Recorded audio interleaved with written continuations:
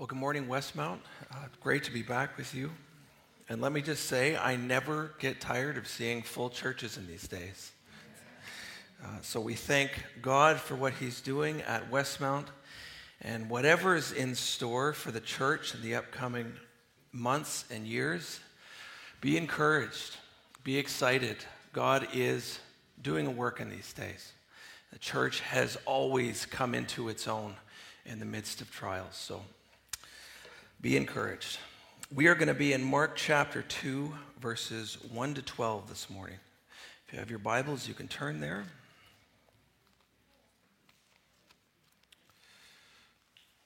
You had a head start. That's not fair. Okay. 2, 1 to 12. I'm going to read our passage, and then I'll commit our time to the Lord in prayer. And when he returned to Capernaum after some days, it was reported that he, being Jesus, was at home, and many were gathered together, so that there was no more room, not even at the door, and he was preaching the word to them. And they came, bringing to him a paralytic carried by 4 men. And when they could not get near him because of the crowd, they removed the roof above him. And when they had made an opening, they let down the bed on which the paralytic lay. And when Jesus saw their faith, he said to the paralytic, "Son, your sins are forgiven." Now some of the scribes were sitting there, questioning in their hearts, "Why does this man speak like that? He is blaspheming. Who can forgive sins but God alone?" And immediately Jesus, perceiving in his spirit that they thus questioned within themselves, said to them, "Why do you question these things in your hearts? Which is easier, to say to the paralytic, 'Your sins are forgiven,' or to say, 'Rise, take up your bed and walk'? But that you may know that the Son of Man has authority on earth to forgive sins," he said to the paralytic, "I say to you, rise, pick up your bed and go home." And he rose and immediately picked up his bed and went out before them all, so that they were all amazed and glorified God, saying, "We never saw anything like this." Let's pray.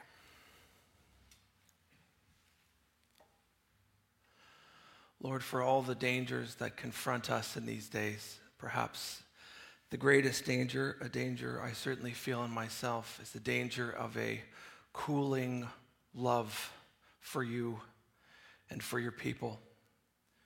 You warned that church that they had left their first love behind. And Lord, may that never be said of us. Lord, may our faith never become a dry, miserable, formulaic thing that perhaps can recite doctrine and confessions and yet is totally devoid of real experiential faith. Lord, we read this passage and we see that you healed a man who was irrecoverably sick. And that was us, Lord. We certainly didn't go looking for you. And day after day, Lord, it seems like that is us, that we need your reviving, restoring touch to forgive our sins and to renew our relationship and fellowship with you. Lord, would you be with us this morning as we look at this text, encourage your people, and receive the glory, we pray in your name. Amen. Well, I don't know if anyone here ever walks through Jackson Park. It's one of our favorite kind of family spots to hike. At one point in the trail, you walk under a bridge, and there's a bunch of course, graffiti on either side. There's one phrase in big green letters that always catches my eye. It says, "Question authority." Question authority. It's become popular, even virtuous in our day, to question authority. To assume, really, that we are actually safer on our own, ungoverned, unencumbered by laws and police and various other authority structures.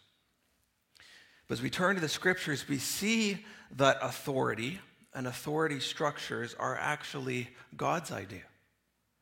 He puts children under the authority of parents, citizens under the authority and the rightful exercise of that authority, make that caveat, of government, and human beings, all of us, under his own authority, ultimately, whether we want to admit that or not.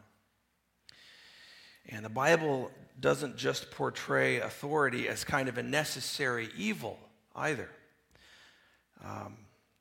Law and order are actually demonstrations of God's common grace. It's a gift. And furthermore, under the right kind of authority, everything and everyone flourishes. Which leads us to the question, well, what is authority? And what does proper exercise of that authority look like? Because authority often gets abused as well, doesn't it? The dictionary defines authority as the power or right to give orders, make decisions, and enforce obedience. And that's a pretty good definition. To be in authority, you need to have both the right to be there and the power, the ability to enforce that right. Now, that's where most people stop in thinking about authority. Of course, they're not wrong. Authority isn't less than right and power, but there's a third strand to the cord of authority that isn't necessarily intuitive. It's not something we come to on our own. And that is, as we read the scriptures, that true authority serves. It gives of itself. It is willing to serve those under its care. It doesn't sit on the sidelines. It's right there in the fray. And authority usually ends up looking like tyranny when it neglects this willingness to pour itself out on behalf of those it leads.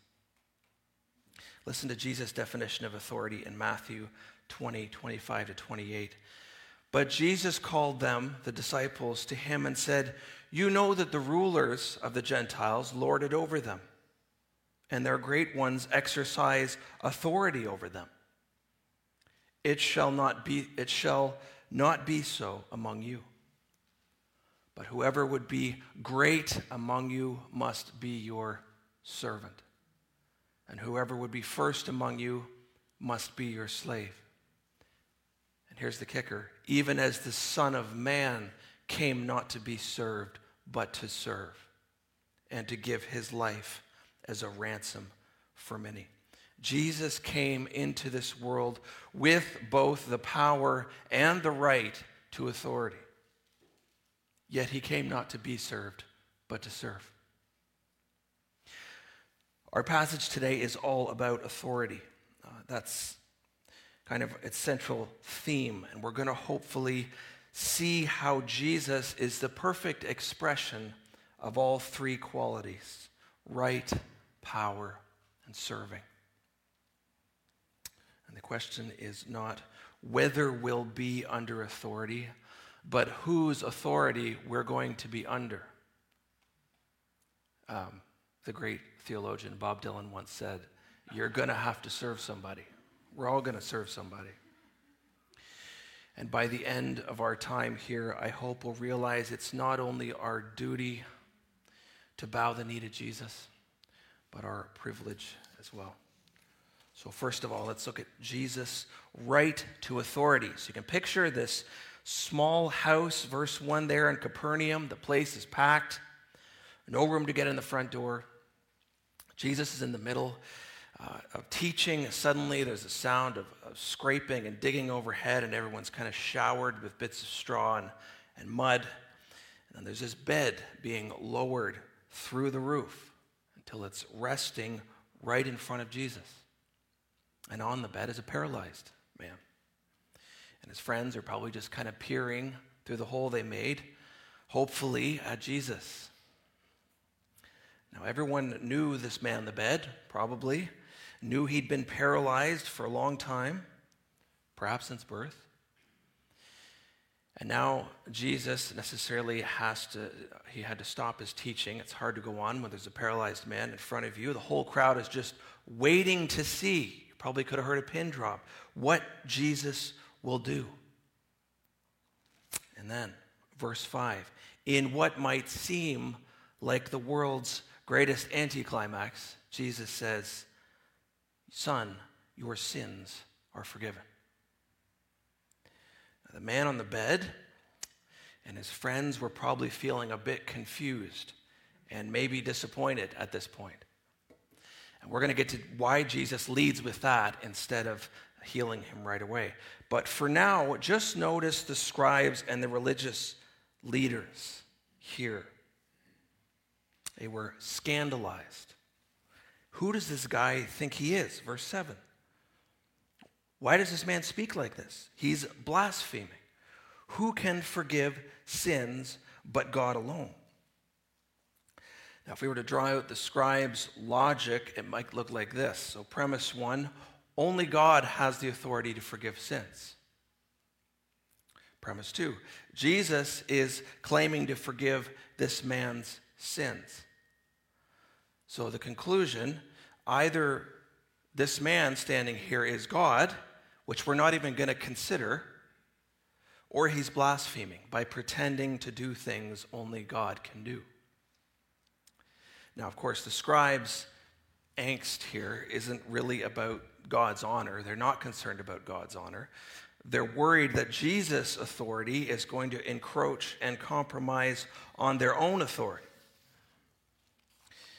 Now, to the first point, that only God can forgive sins, that would have been indisputable to every Jew present. Everyone knew that. Here's just one of many Old Testament verses on that. Exodus 34, 6 and 7.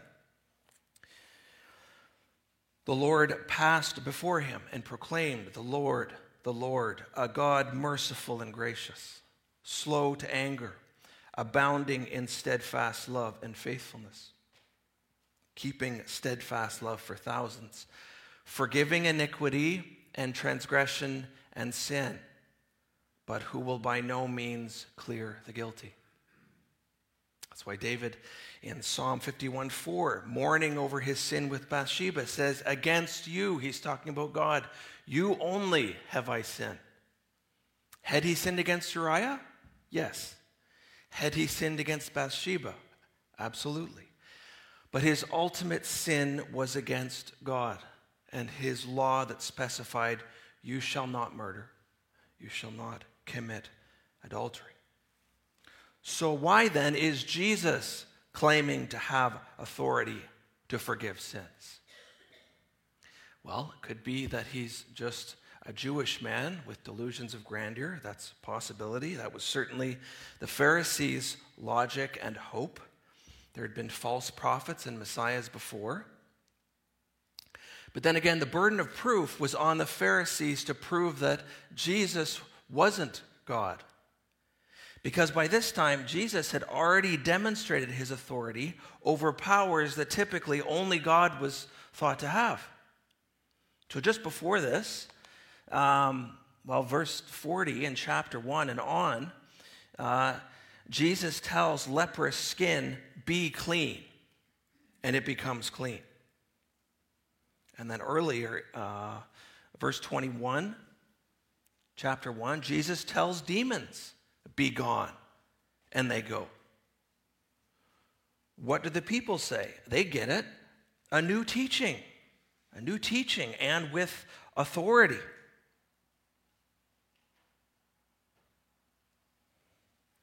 This was something new. This was something revolutionary. What about the resurrection? We have the benefit of hindsight. I don't care how much authority you think you have or how many people take orders from you.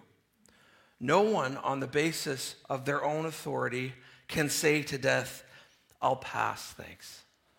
Not today, death. Except for the man Christ Jesus, of whom it said in Acts 2:24, I love the New Living Translation here, death could not keep its grip on him. Why? Because Jesus has authority over death. Why? Because he's not just a man, he's also God. That's why he can walk out of a tomb after 3 days. No one, no thing, no tomb, no guard, no death hindering him.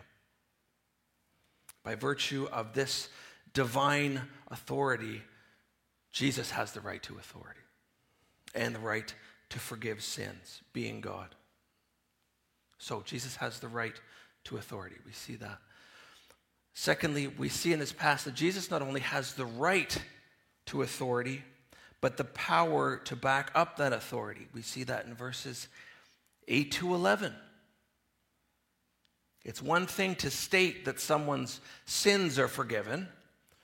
There's no way you can prove that one way or the other. Jesus knows that. So what he does here is basically an attempt to argue from the greater to the lesser. If I can lift a pew, then I can definitely lift a hymn book, right? If I can do the greater, there's every reason to believe I can do the lesser. And so Jesus does what, at least in the crowd's eyes, is the greater objective miracle of healing this man from his paralysis. Pick up your bed and go home. And he gets up, goes home.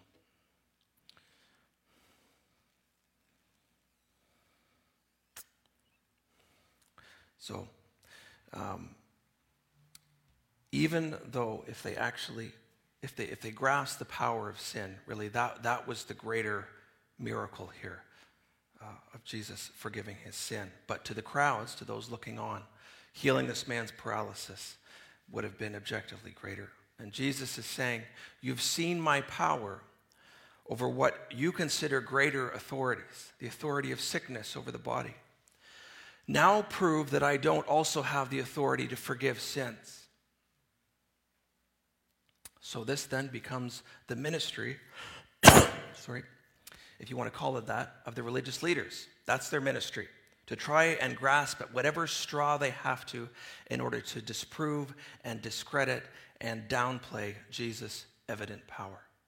That's all they do. And there have been many in the past century, throughout history and today, who try to discredit the biblical, historical Jesus by qualifying or explaining away his miracles, rationalizing the resurrection, denying his divinity, etc. Every Easter, it seems, and every Christmas, you have a Time magazine or a National Geographic magazine coming out trying to discredit Jesus, right? It's gone on since the beginning of the church. Why? Well, because we're afraid of exactly what the Pharisees and the scribes were afraid of. If Jesus is God, then he has authority over all creation, including me. That means that my own authority isn't final. That means I don't actually get to choose whether I want to follow Jesus or not. The call of Jesus, the call to discipleship, is not a suggestion. It's not recommended advice. It's not a case where if you reject Jesus, you can kind of just go your own way and he'll go his way. No, if Jesus is who he says he is, it doesn't matter if you feel like following him. It isn't a matter of preference or inclination. Are you going to obey God or not? Something to think about. Let's get back to the question we left earlier. Why in the world does Jesus lead with forgiving this man's sins instead of healing his body?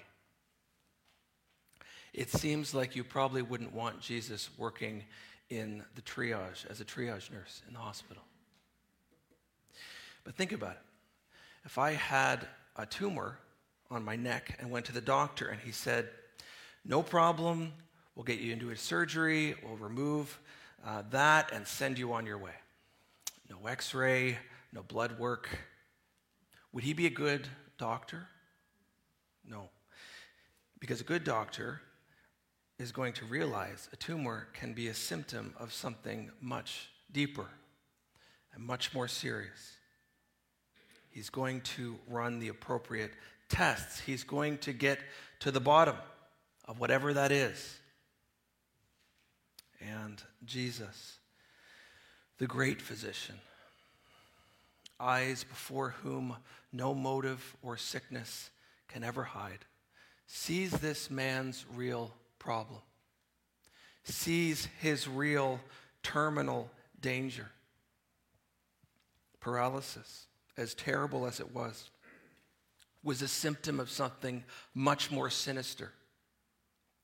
One that, if not dealt with, results not merely in the death of the body, but the never-ending destruction of both body and soul in hell. Those are the wages of sin. And sin is the underlying condition behind all symptoms: sickness, abuse, divorce, injustice, fear, sadness, oppression, you name it, sin's behind it somewhere working. And even if the leading physician in Capernaum found some way to heal this paralytic, what's the best that man could hope for?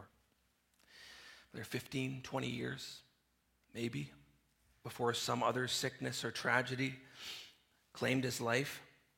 I was reading in John 11 yesterday, and here's Lazarus, Jesus bringing him back from the dead. In the next chapter, the Jews are trying to kill him. So he's Lazarus, I should have stayed dead. But anyways, we can't escape death, right?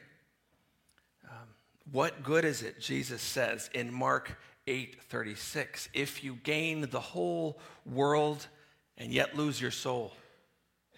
If you find the perfect career, the perfect diet, the perfect exercise regime, the perfect spouse, and if everything is comfortable and easy and safe for the 60 or 70 years of your life, and then you have to face God in your sin and lose your life, what good was all of that? You can be a paralytic or a shut-in or have recurring depression or MS or any number of a million conditions in this life and still have eternal life if your sins are forgiven. And you can have everything in this life and only have a miserable eternity to look forward to. You see, Jesus' priorities aren't confused. We're confused. Yet notice also that Jesus isn't unconcerned about this man's quality of life. Here we see the third strand of authority, the compassion, the sacrificial giving of itself. Jesus isn't irritated at the intrusion. Notice that. In Matthew 9, the parallel passage, he actually says, "Take heart, my son. Take heart. The creator and upholder of worlds, keeper of all wisdom, eternal, incorruptible," bends down, maybe takes the man's hand, says, "Take heart."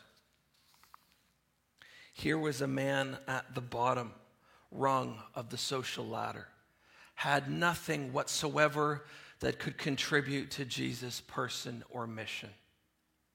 And yet Jesus has compassion on him. What kind of man is this, the disciples asked, that even the wind and the waves obey him? We could ask the same thing. What kind of man is this?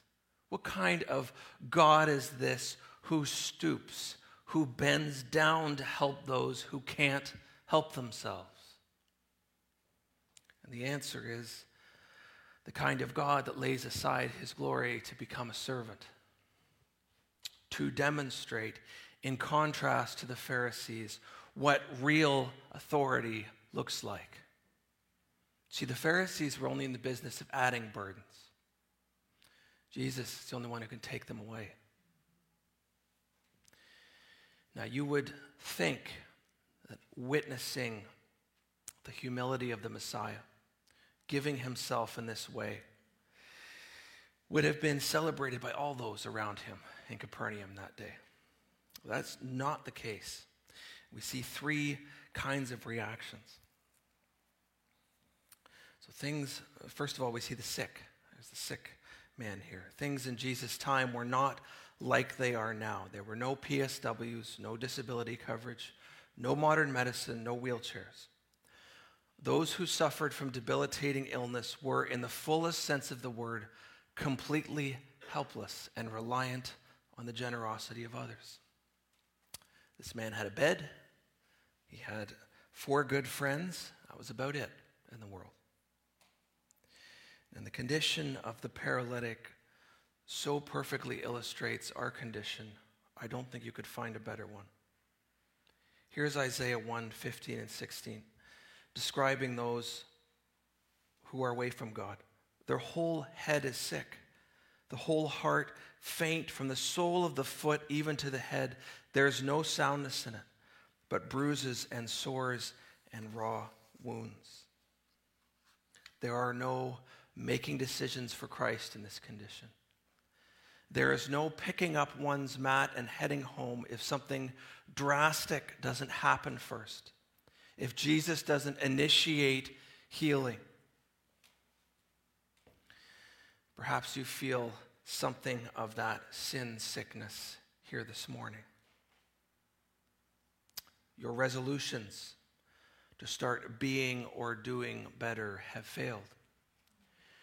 Your caution to go only so far into a certain vice, a certain sin, is starting to slip, and you find yourself sliding deeper into it.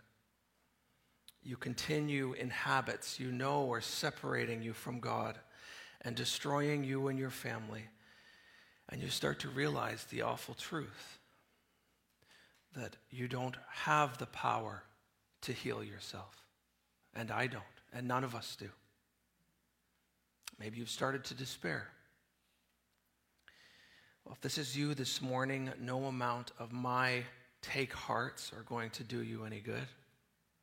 I don't have the authority, the power, or the right, nor does anyone else, to pronounce you free or forgiven. But Jesus does. Just as Jesus could perceive the thoughts of the Pharisees and the man and his friends, so he knows us right down to our deepest parts. And yet, just as he didn't stand waiting, Jesus with his hands outstretched, waiting for the paralyzed man to take it, so Jesus doesn't stand on the sidelines, waiting for us to clean ourselves up first. He's in the midst of the mess. He speaks. He speaks and the dead are raised. And it's the sick, it's those who feel their condition to an acute degree, who are in a unique position to receive Jesus. The healthy, those who think themselves well, will overlook him every time. So the first category, the sick. The second category, we find the seekers, his friends. Some might say it was because Jesus was impressed at the faith of his friends that he healed the man. And certainly no one climbs onto a roof with the dead weight of a paralyzed man and his bed and then digs through a roof and straws and beams without some degree of faith. And yet we're not really told anything about the faith of these men, except that it was there to some extent. Jesus saw their faith. Was it great faith? Was it small faith? Was it doubting faith? Was it unknowledgeable faith? We're not really told anything else except that these men, in some degree, believed that Jesus could help them. And the funny thing is, that is true of most of Jesus' encounters. Did the bleeding woman in Mark 5 know much about Jesus when she touched his robe, apart from hoping and believing that he could help her somehow? Did the father of the possessed child in Mark 9 have great faith that Jesus could heal his possessed son? No, we actually know explicitly he confesses his unbelief. I believe, help my unbelief. He knows his faith, his belief is so mixed. Remember in John chapter 11, after Jesus tells Martha, the sister of Lazarus, that he will rise again. What does she say? Yes, Jesus, I know that someday in the final resurrection, he will rise again, right? She doubts. She disbelieves. And yet in all these circumstances, Jesus heals them anyway. Why is that? Well, the truth is that biblical faith is always more concerned about the reliability of its object rather than the potency of the faith itself. I've used this illustration before. I know I have. I'm going to do it again. Does my doubting whether that chair will hold my weight, in any way affect that chair's ability to hold me? Does it care whether I believe in it or not? No, the chair is not concerned about my faith. And I can choose to just stand here or believe that just as it has sustained hundreds of other people, so it will sustain me. And the reasonable thing to do is to sit down. And the reasonable response to Jesus is likewise to trust him. Here's Octavius Winslow. He was a Puritan. If then your faith is feeble and tried, do not be cast down. Faith does not save you in this context. The amount, the degree, the quality. Though it be an instrument of salvation, and as such is of vast importance, it is but the instrument. The finished work of Emmanuel is the ground of your salvation. Yes, it is your salvation itself. If Jesus only loves us and pursues us insofar as we exercise complete, whole, undoubting faith, no one's getting saved. He says as much in Luke 18:8. When the Son of Man comes, will he find faith on the earth? That's a rhetorical question. The answer is that he won't. At least none of real metal and quality. And there are few people, just kind of as an aside, unless you're one of the blessed few, and it is a blessing with a biblically literate upbringing, who are going to come to Jesus understanding all the nuts and bolts of who he is right off the bat.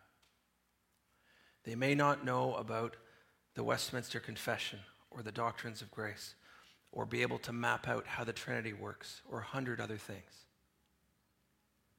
Now, I do think creeds and doctrinal statements are helpful and necessary in this day.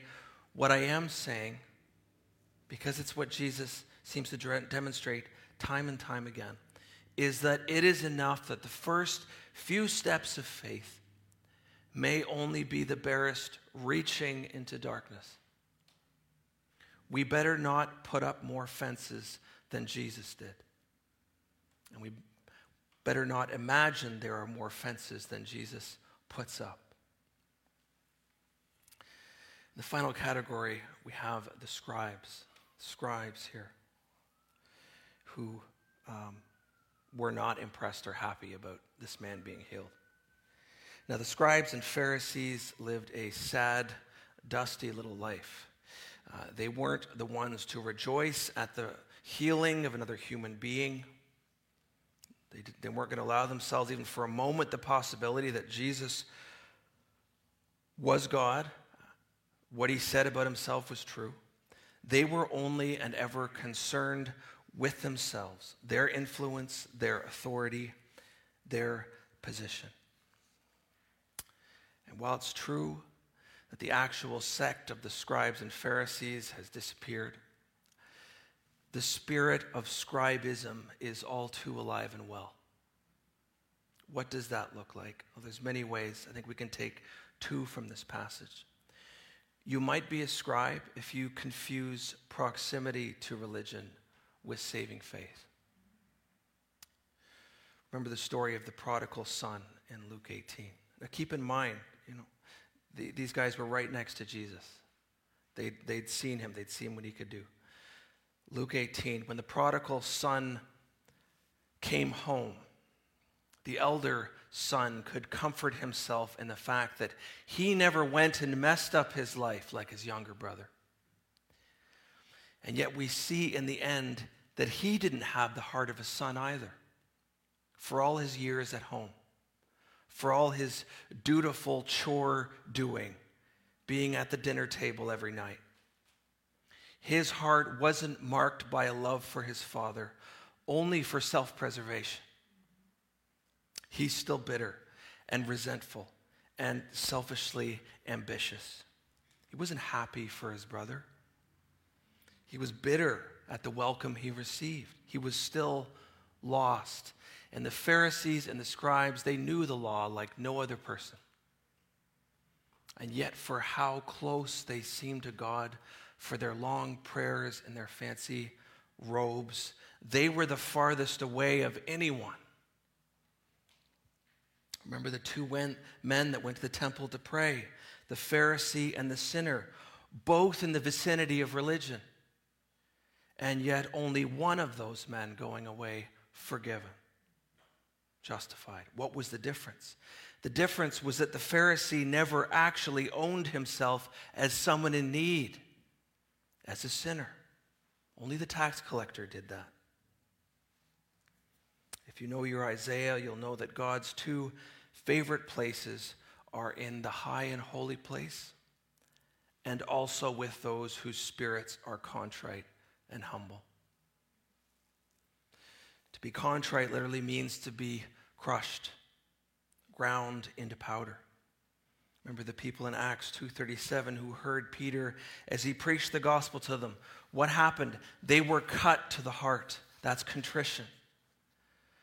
Contrition happens when the Holy Spirit takes the Word of God and drives it into all those areas of our life that we walled off, strung some yellow tape around.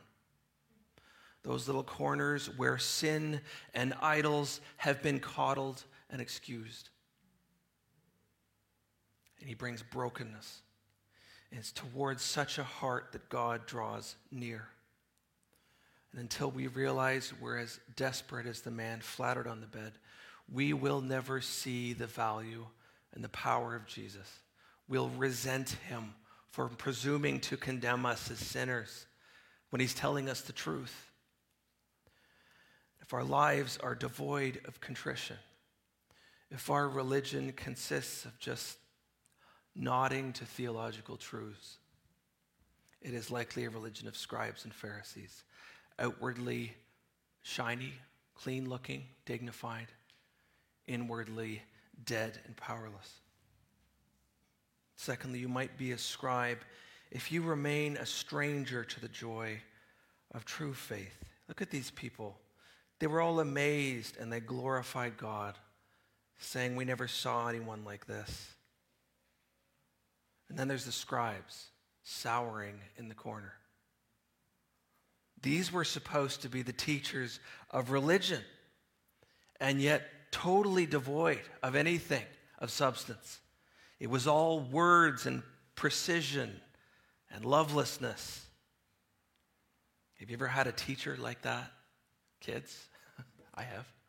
Someone who just kind of drones on about things long ago they'd lost their passion for. That kills education. And it kills true religion.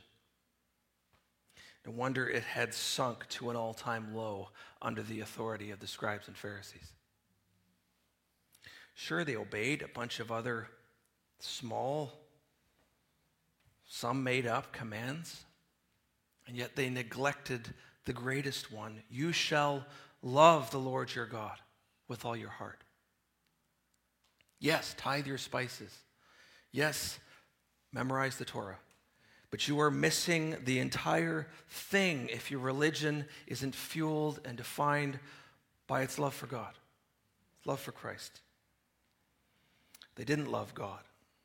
They loved themselves and how they were perceived, and their whole world had sunk to a sad list of little rules. So what about us? Is our religion a religion of words, of manufactured posture? Is it something we just defend? Or is it something that has broken into our hearts? Maybe you've heard of Martin Lloyd-Jones, the great Welsh preacher. Maybe you didn't know this. His wife wasn't actually converted until several years after their marriage. Listen to her testimony. See if it resonates. This is from Ian Murray's biography. Bethan Lloyd-Jones had grown up in the evangelical church. She'd heard her future husband preach for the first time only a few months before. He preached on the account of Zacchaeus in Luke chapter 19. And the point of his message was that all men in all circumstances are equally in need of salvation from sin. The message disturbed her greatly, even frightened her. She resented the idea that she was in the same category as someone who was not religious at all. Her state of unrest went on for many months. As she later wrote, I was for 2 years under Martin's ministry before I really understood what the gospel was. I used to listen to him on Sunday morning. I used to feel, well, if this is Christianity, I really don't know anything about it.